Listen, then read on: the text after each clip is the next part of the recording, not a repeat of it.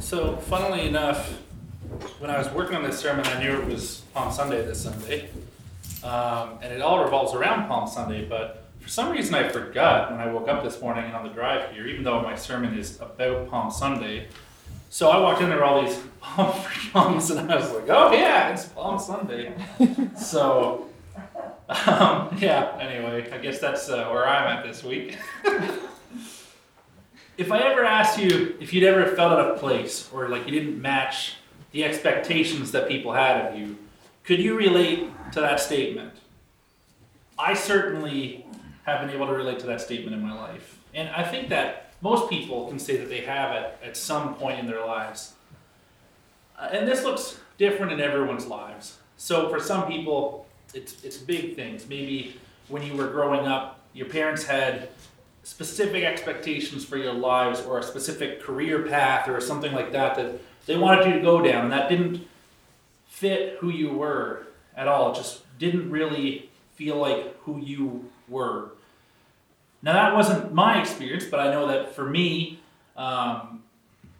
everyone around me expected that when I enrolled at Maritime Christian College, I would be there for 4 years, graduate, get my degree, and then move on into a ministry. No one expected me to take 10 years to finish a degree, and many people are surprised to find that A, I haven't finished yet, and I'm still enrolled. The way I've done my schooling doesn't fit the typical mold or expectations that people have when someone goes to get a degree at university or college. And I've also experienced this in recent years, explaining to people that my goal is bivocational ministry. And often I'll tell people that I'm going to Holland College for electrical, and I'll kind of get a comment like, oh, so you didn't decide to go into ministry then?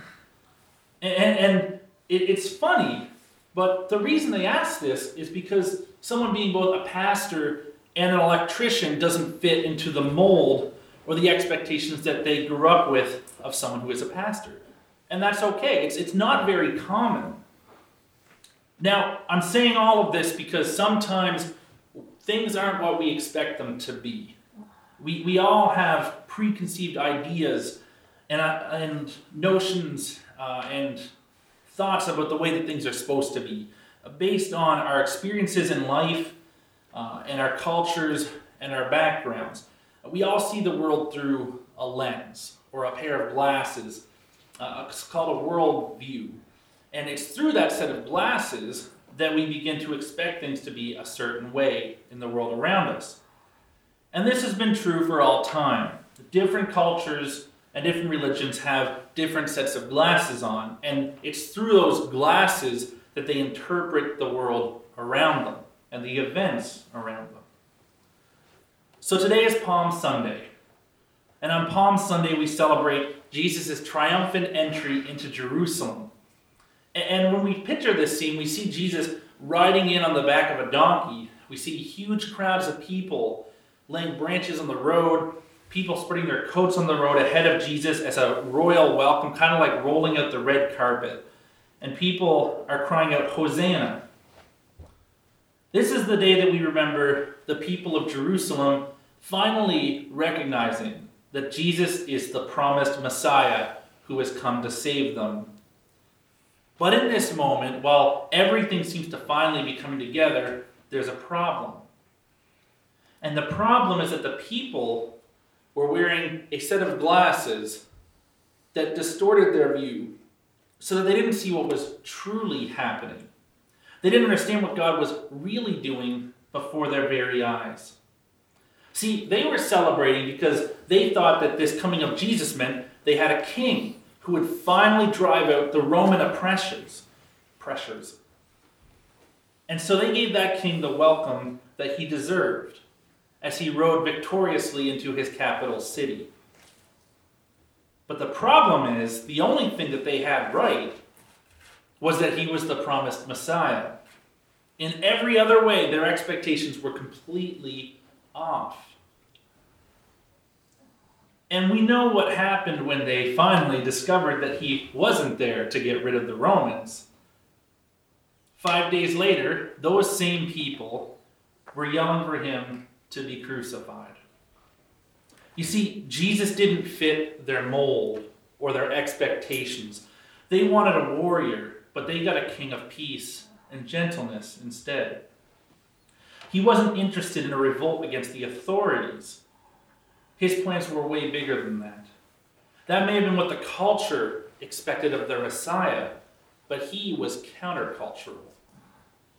Jesus did not match the world's expectations, and we should strive to follow his example. So let's read this story. We're going to do the Matthew version. This is Matthew 21, verses 1 to 11. So when they had approached Jerusalem and had come to Bethphage at the Mount of Olives, then Jesus sent 2 disciples, saying to them, "Go into the village opposite you, and immediately you will find a donkey tied there and a colt with her. Untie them and bring them to me. And if anything says anything to you about it, you will say, 'The Lord has need of them,' and immediately they will send the animals." This took place to fulfill what was spoken through the prophet. "Say to the daughter of Zion, Behold, your king is coming to you, gentle, and mounted on a donkey, even on a colt, the foal of a beast of burden." The disciples went and did just as Jesus had instructed them, and brought the donkey and the colt, and laid their coats on them, and he sat on the coats. Most of the crowd spread their coats in the roads, and others were cutting branches from the trees and spreading them in the road. The crowds going ahead of him and those that followed were shouting, "Hosanna to the Son of David! Blessed is he who comes in the name of the Lord! Hosanna in the highest!" When he had entered Jerusalem, all of the city was stirred, saying, "Who is this?" And the crowds were saying, "This is the prophet Jesus from Nazareth in Galilee." Okay, so we've been doing this study on prophecies, and this is kind of the last prophecy we're going to look at. So, because it's a bit of a different twist on the Palm Sunday sermon, we need to look at some of the cultural things going on here to get the full context and understand what's happening. Because in the ancient world, in the ancient Near East, symbolism was really, really important. It wasn't just what you said that was important, but the way that you said them, the things you did when you said them, where you did things was important, and how you did things was really important. In the ancient world, these factors spoke just as loudly as the words they said. And so, obviously, understanding this symbolism, the symbolism that's tied into these events is vital to understanding what's happening. So the first thing I want to do is talk about this donkey that Jesus rode into Jerusalem, because he wasn't just tired of walking and looking for a break. Now, he certainly had come a long way. He'd walked all the way from Galilee in the north down to Jericho, and then up to the Mount of Olives, and then down into Jerusalem. But he only rode the donkey for that last part, from the village of Bethphage on the Mount of Olives, and then down to Jerusalem. Now, this is the only time in Scripture that we have Jesus recorded as not having walked on foot. So it seems strange to borrow a donkey for such a short trip. And I kind of Google Maps this a bit to put it into PEI terms for us. So, according to Google Maps, it's 190 kilometers from Galilee to Jericho, about 25 from Jericho to the Mount of Olives, and then 1.6 kilometers from the Mount of Olives into Jerusalem. So on PEI, that's like walking all the way from O'Leary to Surrey and then hitching a ride from Tim Hortons to the IGA.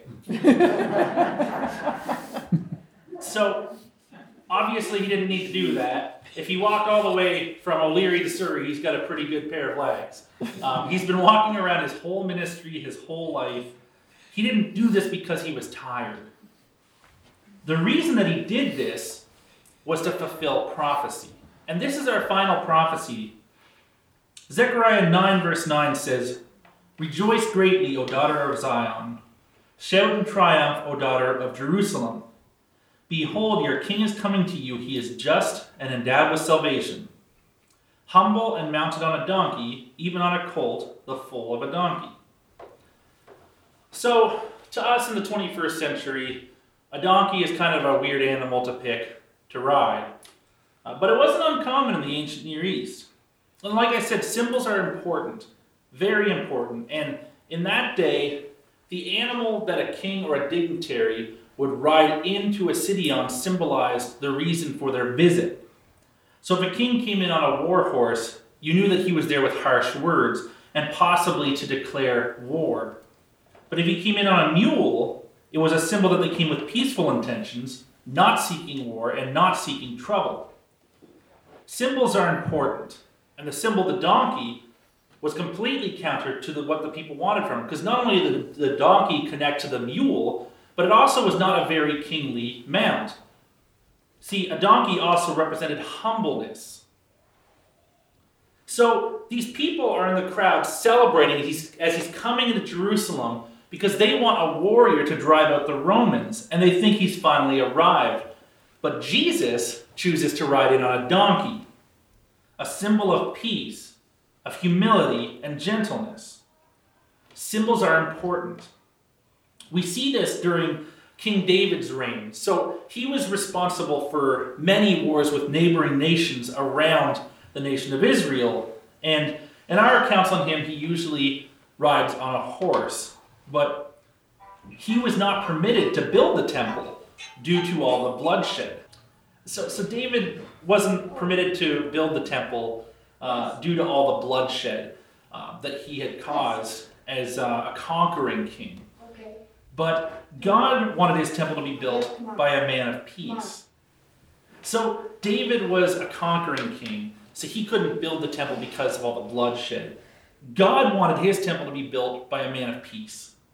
So 1 Chronicles verse 22:8, God says, "You have shed much blood and have waged many great wars. You shall not build a house to my name because you have shed so much blood before me on the earth." So we see this picture of David as a conquering king. But Solomon was permitted to build the temple because his reign was one of peace. And during his coronation, he rides in on a mule, not a horse. So you can kind of see in the ancient Near East this example of how the animal that a king rode was symbolic of the reason for visiting somewhere, but also the kind of reign that they had. So, going back to Matthew 21, the disciples go get this donkey and this colt on Jesus' orders. Now, obviously you can't just walk up to someone's home and start grabbing things and walking away without, causing a ruckus or some trouble. That's true today, and that was just as true back then. You couldn't just take things from people. But Jesus says, well, just tell them the Lord has need of them, and it'll all be fine. So, there's a few different perspectives on that. Some people think that Jesus prearranged these animals to be waiting for them ahead of time. And some people believe that this was prophetically done, that Jesus used his power as God to make it all work out for his purposes. Now, while we don't have a specific explicit answer here as to which one is the case, obviously either could be true. Jesus, as God, is well within his power to prophetically make these donkeys available to himself. And it also would not diminish from his power to have had it prearranged and have them waiting for him. But what's important about this, and what I want you to realize, is that this indicates that this was a plan Jesus had. He's doing this for a reason. It's just extra context to show there is a purpose to this. So the disciples go and get this donkey and this colt, and they bring them to Jesus. Jesus gets on, and they go down to the Mount of Olives towards Jerusalem, where they encounter this crowd with the palm branches. Now, some of the crowd was there waiting for him and came out of Jerusalem. Some of the crowd had actually followed him all the way from Galilee down to Jericho and then back up. So he's a pretty popular guy. Now, when he gets to this crowd and goes through, they enter Jerusalem through the eastern gate, which leads right to the Temple Mount. And this is another place where we need to stop for a minute and talk about symbolism, because this eastern gate is significant. So if we jump backward in time about 600 years to Ezekiel, chapter 10, there's this vision Ezekiel has when they're in captivity of the glory of God leaving the temple when the Israelites are sent into captivity. Then the glory of the Lord departed from the threshold of the temple and stood over the cherubim. When the cherubim departed, they lifted their wings and rose up from the earth in my sight, with the wheels beside them, and they stood still at the entrance of the east gate. and the glory of the God of Israel hovered over them. And it's a bit wordy after that. It is a vision. But essentially what's happening is the glory of God is leaving the temple and leaves the city through the eastern gate. Then it goes up over the Mount of Olives and away to the east. And what's happening here is unique. Some scholars have argued and interpreted this as God abandoning Judah to their sin and their eventual defeat by the Babylonians. And that is a part of it. But what's really happening here is God is going with them to Babylon in the east as they're taken into captivity. So even in their punishment and their exile, God is going with his people, which is really cool. But let's fast forward to Ezekiel 43, and this is where Ezekiel has another vision about this glory of the God coming back to Jerusalem.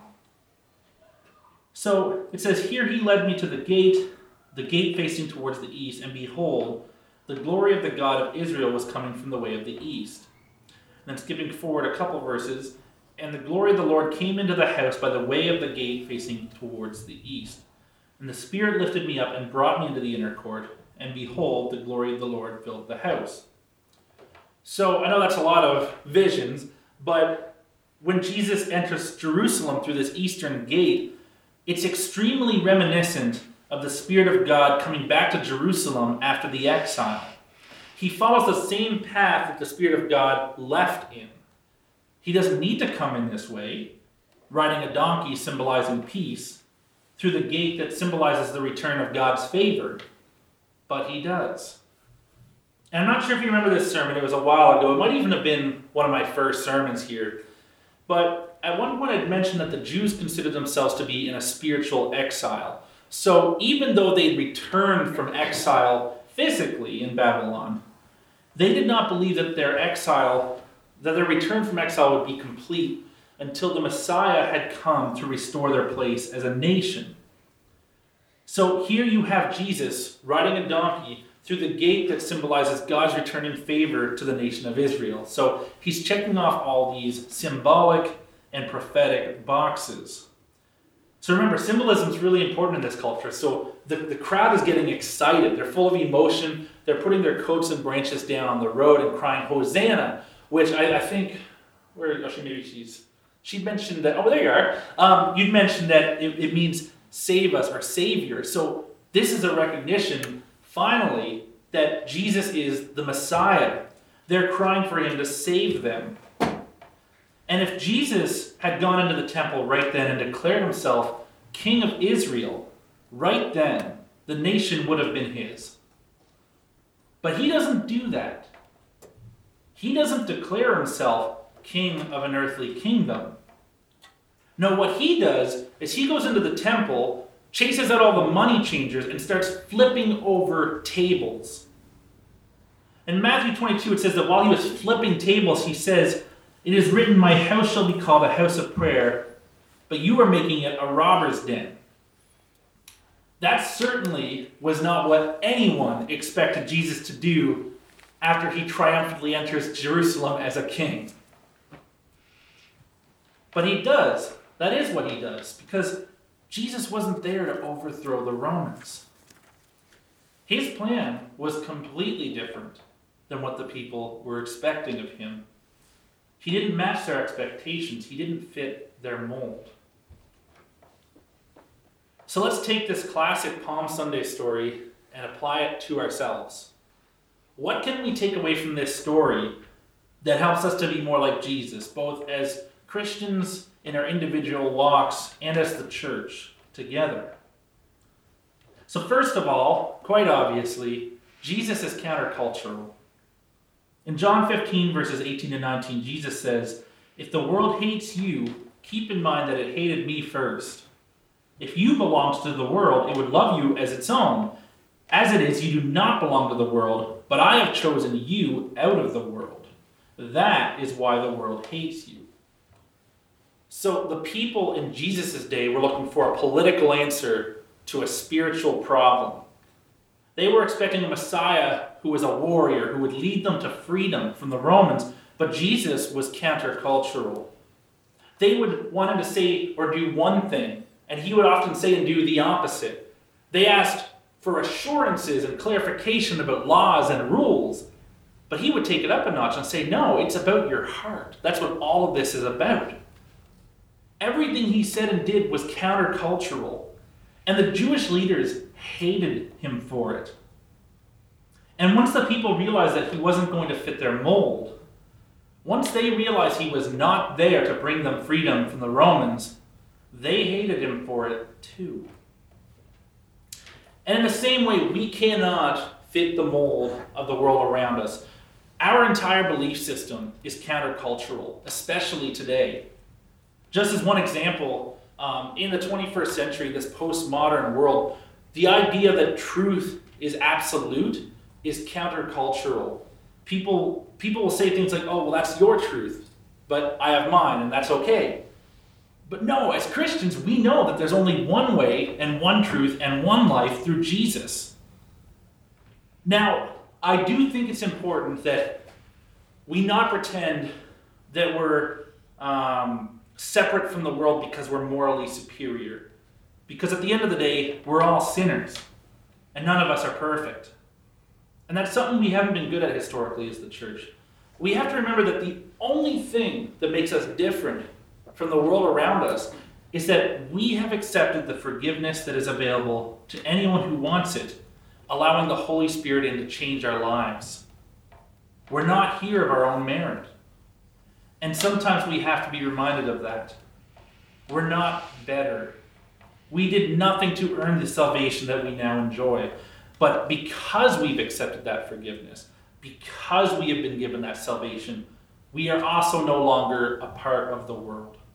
We can't be. We have to be different. We can't be the same as the world anymore. We are called to be countercultural. The second thing, Jesus was not willing to compromise God's will. Now, we know that Jesus was fully God, but we also know that he was fully human. He experienced the fullness of all that we experience. He knew what awaited him at the end of the week. The night before he died, while he was praying in the garden, he was so physically tormented at the thought of what was to come that he literally sweated drops of blood. He was God, but he was also human. He submitted to God's will, but he was terrified. Crucifixion was at the time the most painful method of execution that we were able to come up with. It was, as much science as there was then, engineered to cause the most pain and the most torment for the longest period of time. On Palm Sunday, he could have assumed the throne and become a human king and avoided the cross by fulfilling the culture's expectation of him. But he doesn't do that because he's also fully God. In Matthew 26:53, Jesus said to Peter, "Do you think I cannot call on my Father, and he will at once put at my disposal more than 12 legions of angels?" He had full power to do that, but he doesn't do it. Even though he was terrified at what was to come, he submits to God's plan. He's unwilling to compromise it even slightly. We see in Luke 22, verse 42, Jesus praises to God, "Father, if you are willing, take this cup from me, yet not my will, but yours be done." Remember, he's fully human. He's saying, God, if there's any other way to do this, please do it. But if there isn't, I submit to your will completely. I think we can all agree that the challenges that we face in life pale in comparison to the challenges that he faced. Like Jesus, we should be unwilling to compromise when it comes to his will for our lives and for his church. And then third and finally, Jesus was about peace. That doesn't mean that Jesus didn't know when to be tough. Right after riding in on this donkey, this symbol of peace, he goes into the temple and starts flipping tables. It's actually one of my favorite scenes in the Gospels. But at the same time, he doesn't use force to advance the kingdom of God. And this is something that Christians have gotten wrong for thousands of years of crusades and inquisitions. All through the New Testament, both through the life of Jesus and throughout the letters written by the apostles, humility and submission are what is preached. It is because of Jesus' humility and because of his submission that he is given the name above all names. It is because of his submission and humility that he has the ultimate victory. Philippians 2:5-7 says, "In your relationships with one another, have the same mindset as Jesus, who, being in very nature God, did not consider equality with God something to be used to his own advantage. Rather, he made himself nothing by taking the very nature of a servant." And in the garden, when Jesus was being arrested, Peter hauls out a sword and cuts off one of the ears of the people there to arrest him. And he says to Peter, "Put your sword away, for all who draw the sword will die by the sword." And then finally, consider the fruits of the Spirit from Galatians 5. But the Holy Spirit produces this kind of fruit in our lives: love, joy, peace, patience, kindness, goodness, faithfulness, gentleness, and self-control. We are to imitate Jesus in all that we do, and that's what it looks like. Whatever's happening around us, whatever state the world is in, this is the model we are called to follow. We are to be a people of peace and humility. So in conclusion, Jesus did not match the world's expectations of the Messiah. They wanted a warrior, and on Palm Sunday, they gave him the welcome of a king, praising him and crying, "Hosanna, please save us." They wanted a revolt. They wanted a king to come and free them from oppression. But Jesus came on a donkey, a symbol of peaceful intentions and humbleness. He wasn't there to overthrow the government. He was there to fulfill prophecy. I want to share the second part of this week's prophecy, which I've actually held back until now, because it's a great conclusion to all of this. Zechariah 9 verse 10 says, "I will remove the battle chariots from Israel and the war horses from Jerusalem. I will destroy all the weapons used in battle, and your king will bring peace to the nations. His realm will stretch from sea to sea and from the river to the ends of the earth." That is what Jesus came to do. The exact opposite of what they were looking for. The praise given to him on Palm Sunday was deserving. When the Pharisees come and tell him, "Hey, you should tell your disciples to stop this," he says, "If they don't cry out, the very stones on the road will." He's deserving of this praise and this welcome. But he came to do the exact opposite of what they expected of him. He didn't come to start a war. He came to end one. If you remember our very first prophecy in Genesis, when a war was declared on humanity, this is the end of it. He came to end a war long ago that began in the Garden of Eden. He came to bring peace to the world. He didn't fit the mold of the culture. He didn't meet their expectations, and he wasn't willing to compromise God's plan to do so. So as we head into this Passion Week, let's consider the example that Jesus left for us. Peace, not war. Love, not hate. Humility, not aggression. And it's my hope and my prayer as we leave today that we can all strive to live up to this example that Jesus has called us to follow. I'll close in prayer. Father God, as we look back and we remember this triumphal entry of your Son, the Messiah, the Savior of the world, we thank you for this wonderful gift that you've given us that we did not deserve in any way. We just ask that as we go through our lives and as we look forward to the Easter weekend and remember the importance of this sacrifice and the resurrection, that you would just be in our hearts working, and that you would allow us to be a light and a beacon to the world around us. It's in Jesus' name I pray. Amen. Amen. Thank you.